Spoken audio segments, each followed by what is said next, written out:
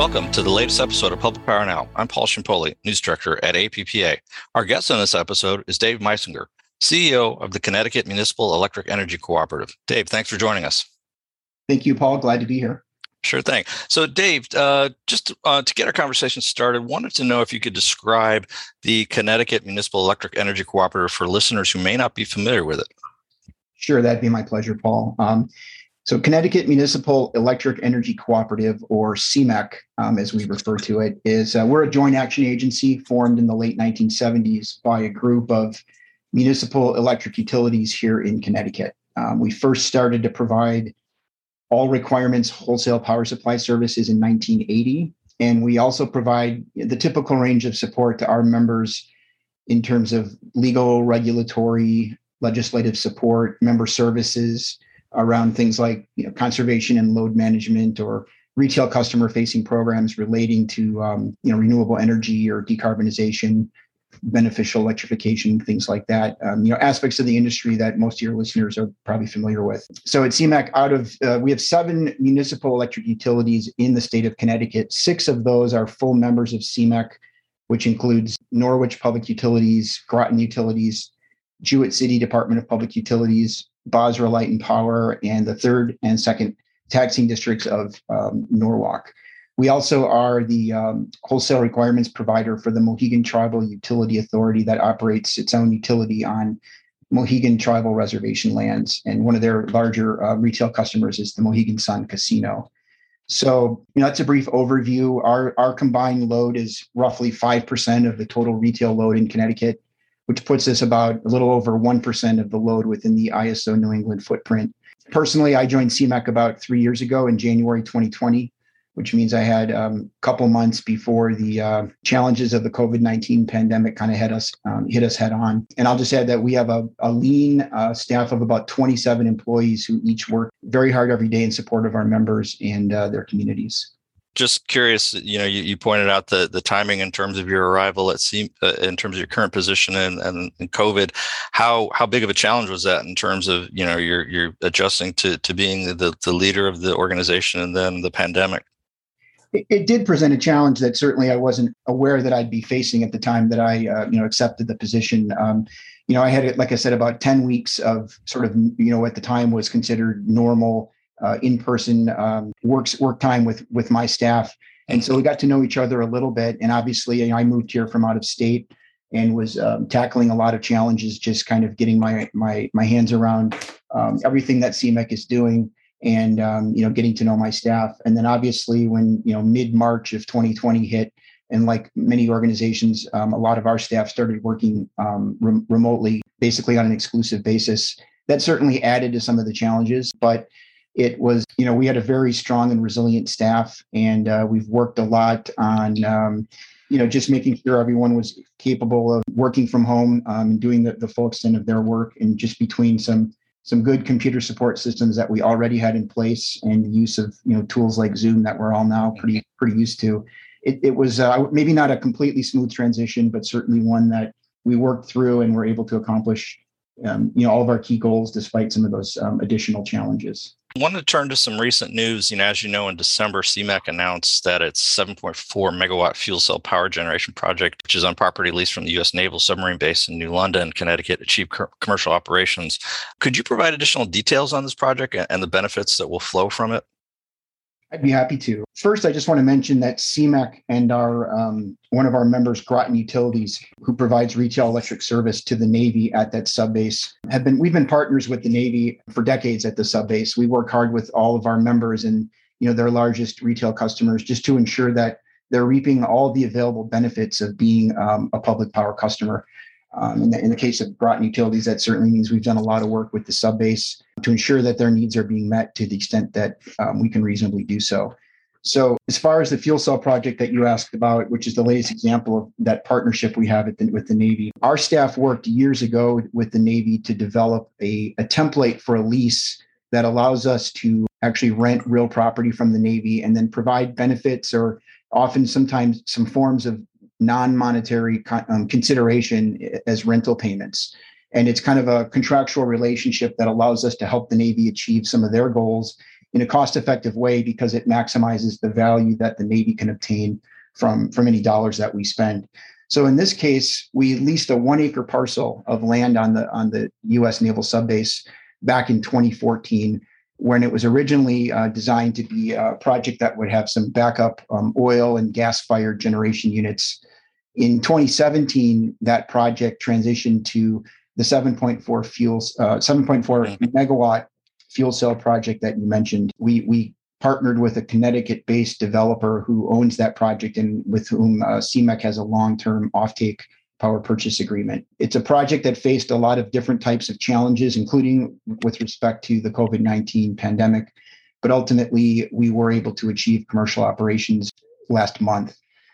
As far as benefits that you asked about that we anticipate from the project, we expect, certainly from the Navy's perspective, having 7.4 megawatts of essentially baseload generation on site will further enhance the reliability and resiliency of the service that we and ultimately Groton Utilities provide to the subbase.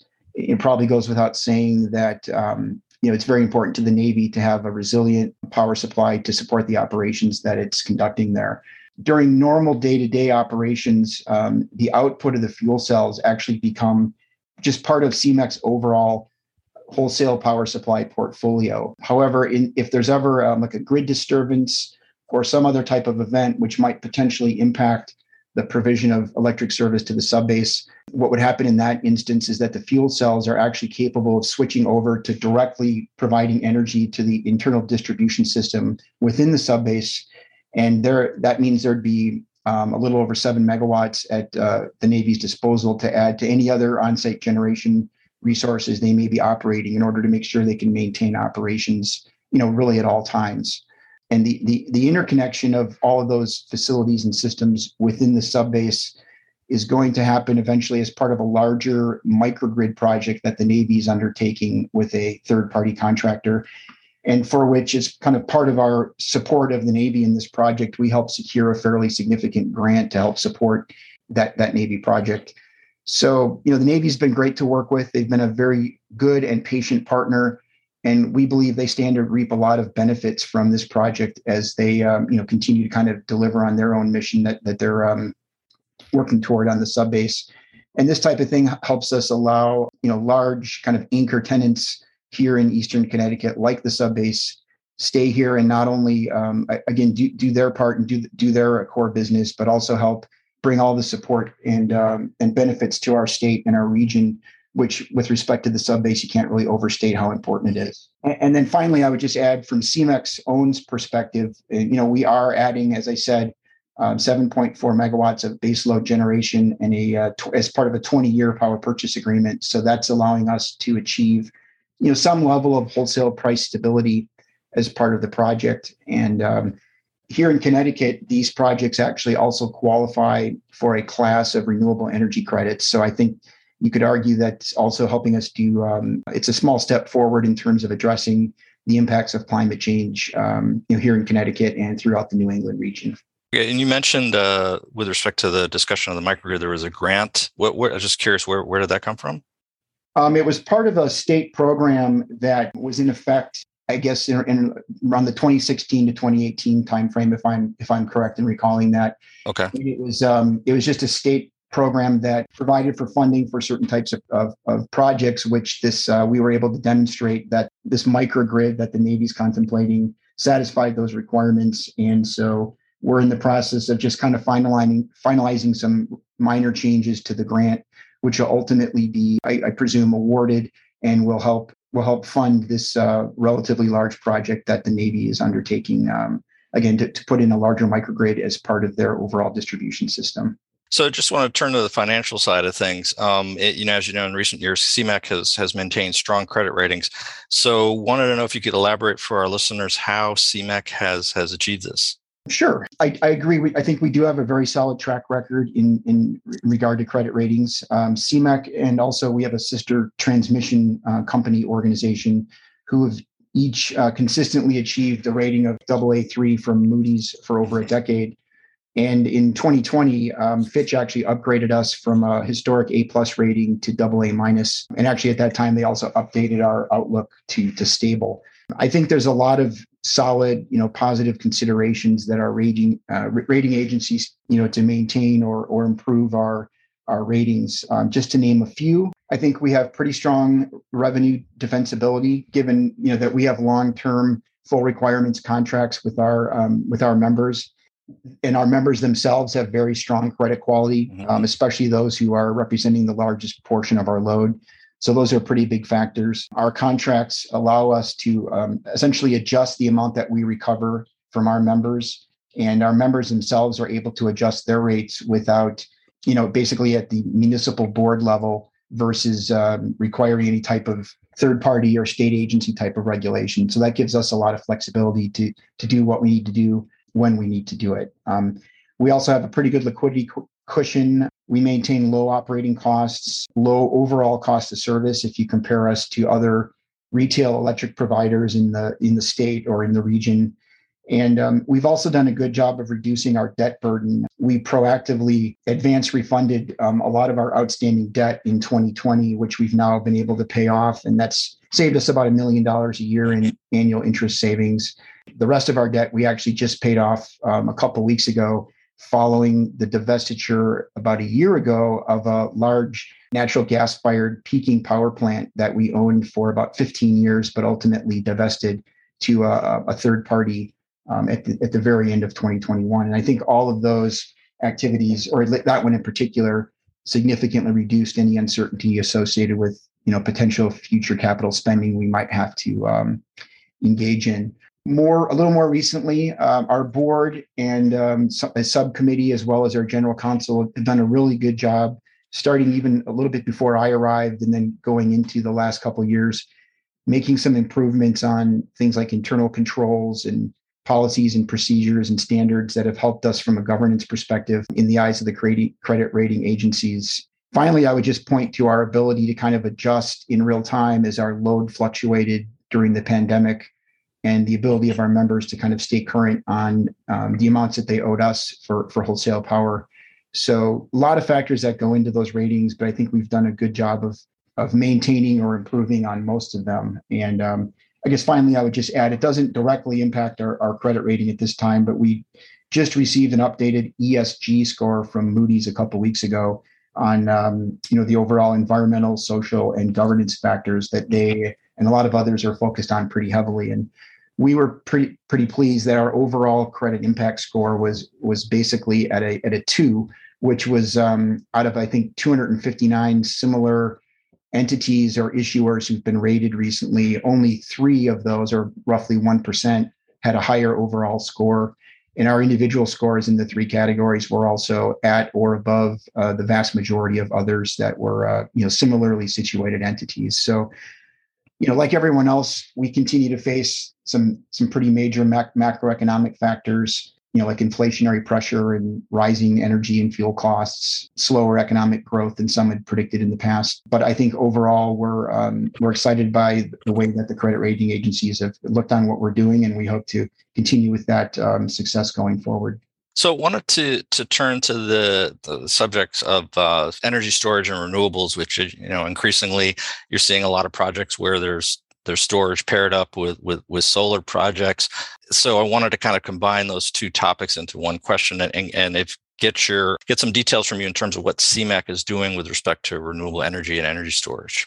There's definitely something that we're focusing on, as I'm sure all public power entities are and have been for a while. I'll start with maybe most recently. Just last summer, we actually entered into a long-term power purchase agreement with a company called Great River Hydro, who owns and operates what I believe is the largest fleet of hydroelectric plants here in New England. And that transaction was kind of a win-win for us because it allowed us to kind of enhance the amount of carbon-free energy that's in our portfolio, but also at the time helped us kind of mitigate the very volatile wholesale market prices that we were seeing and forecasting, which really helped us to kind of achieve 2 goals with that arrangement.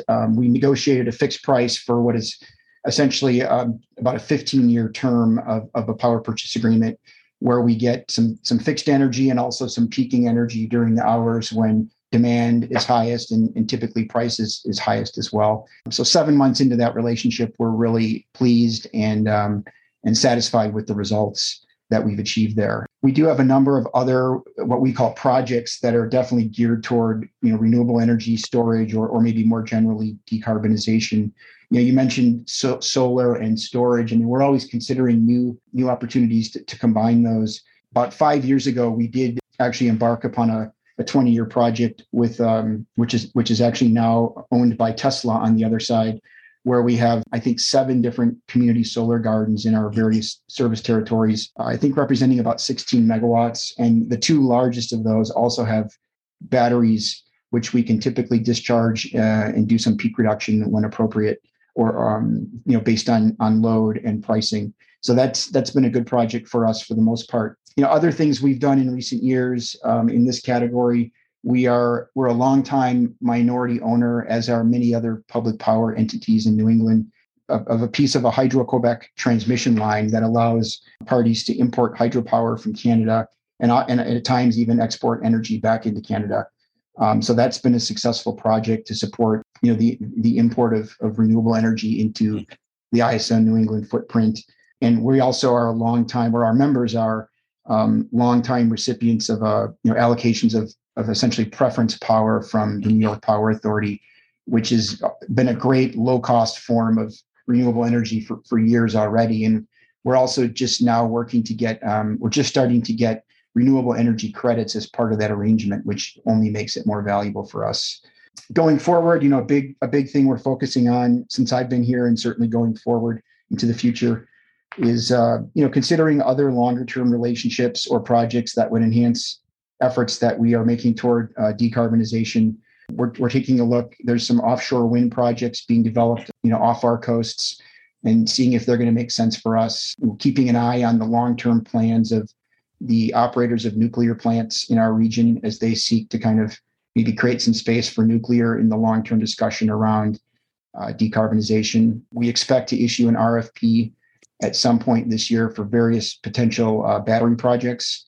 And again, we continue to actively pursue enhancements or grant money or just new projects generally that go along the lines of beneficial electrification offerings, things like converting heat pumps or electric vehicles and charging stations, residential solar, things like that. So kind of looking at all the above and whatever we can reasonably do to cost effectively achieve some of our goals and maybe reduce our carbon footprint.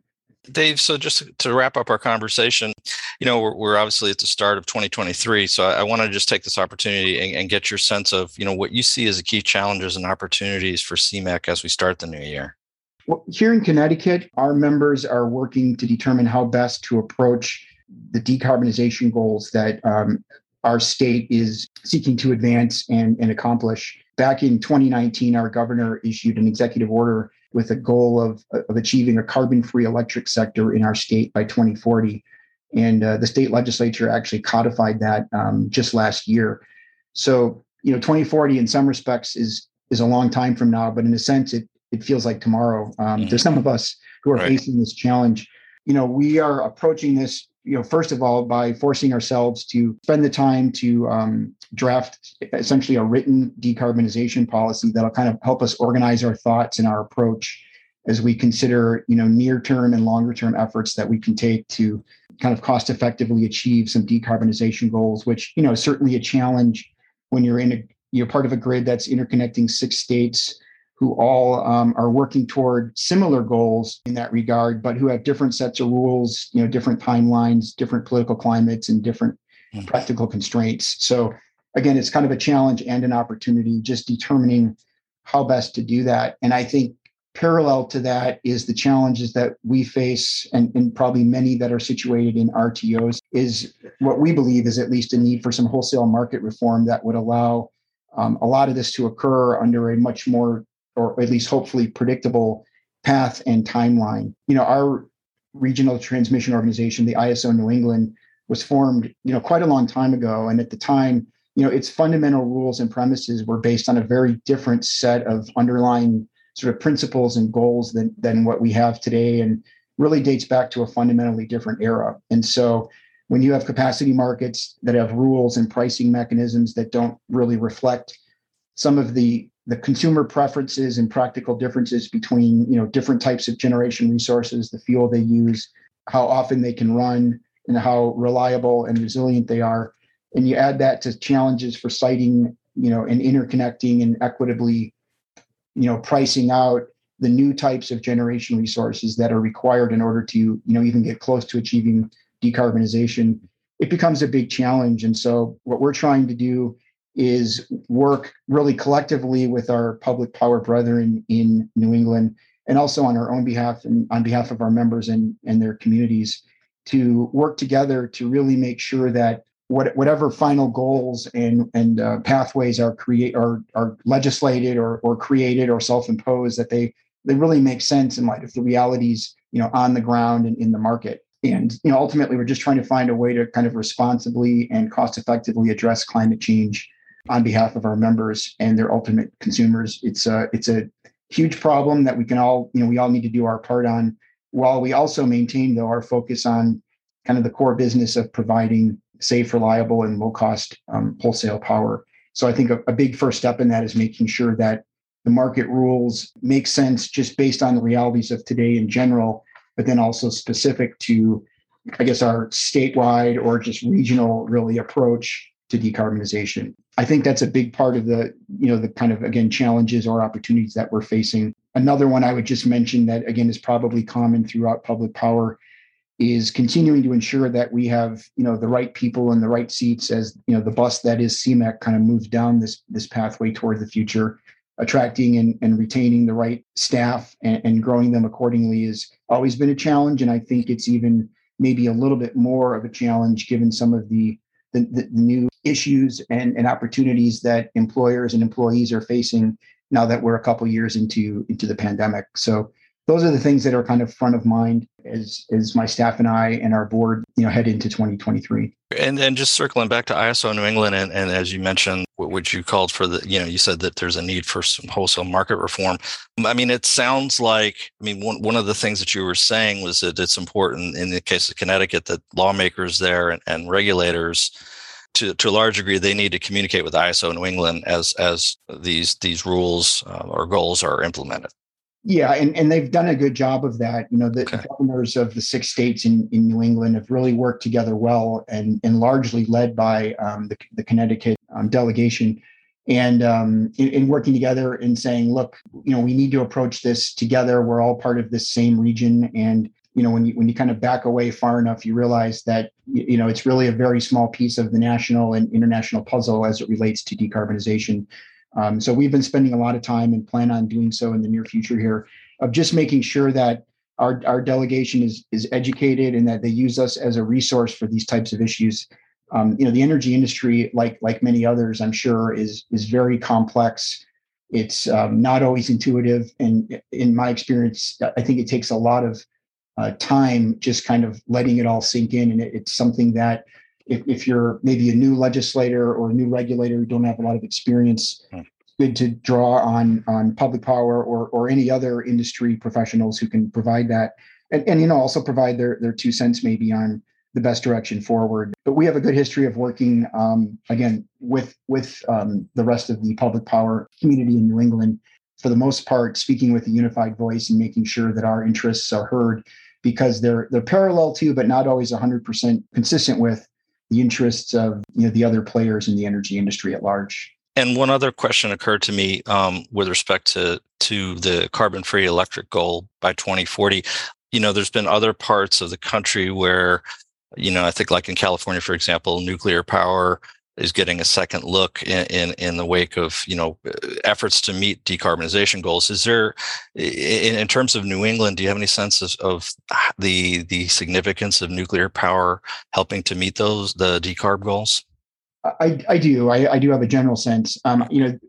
There is a pretty strong presence of nuclear power in New England. There, like in most other regions, there's nothing of utility scale that's been proposed or constructed at this time.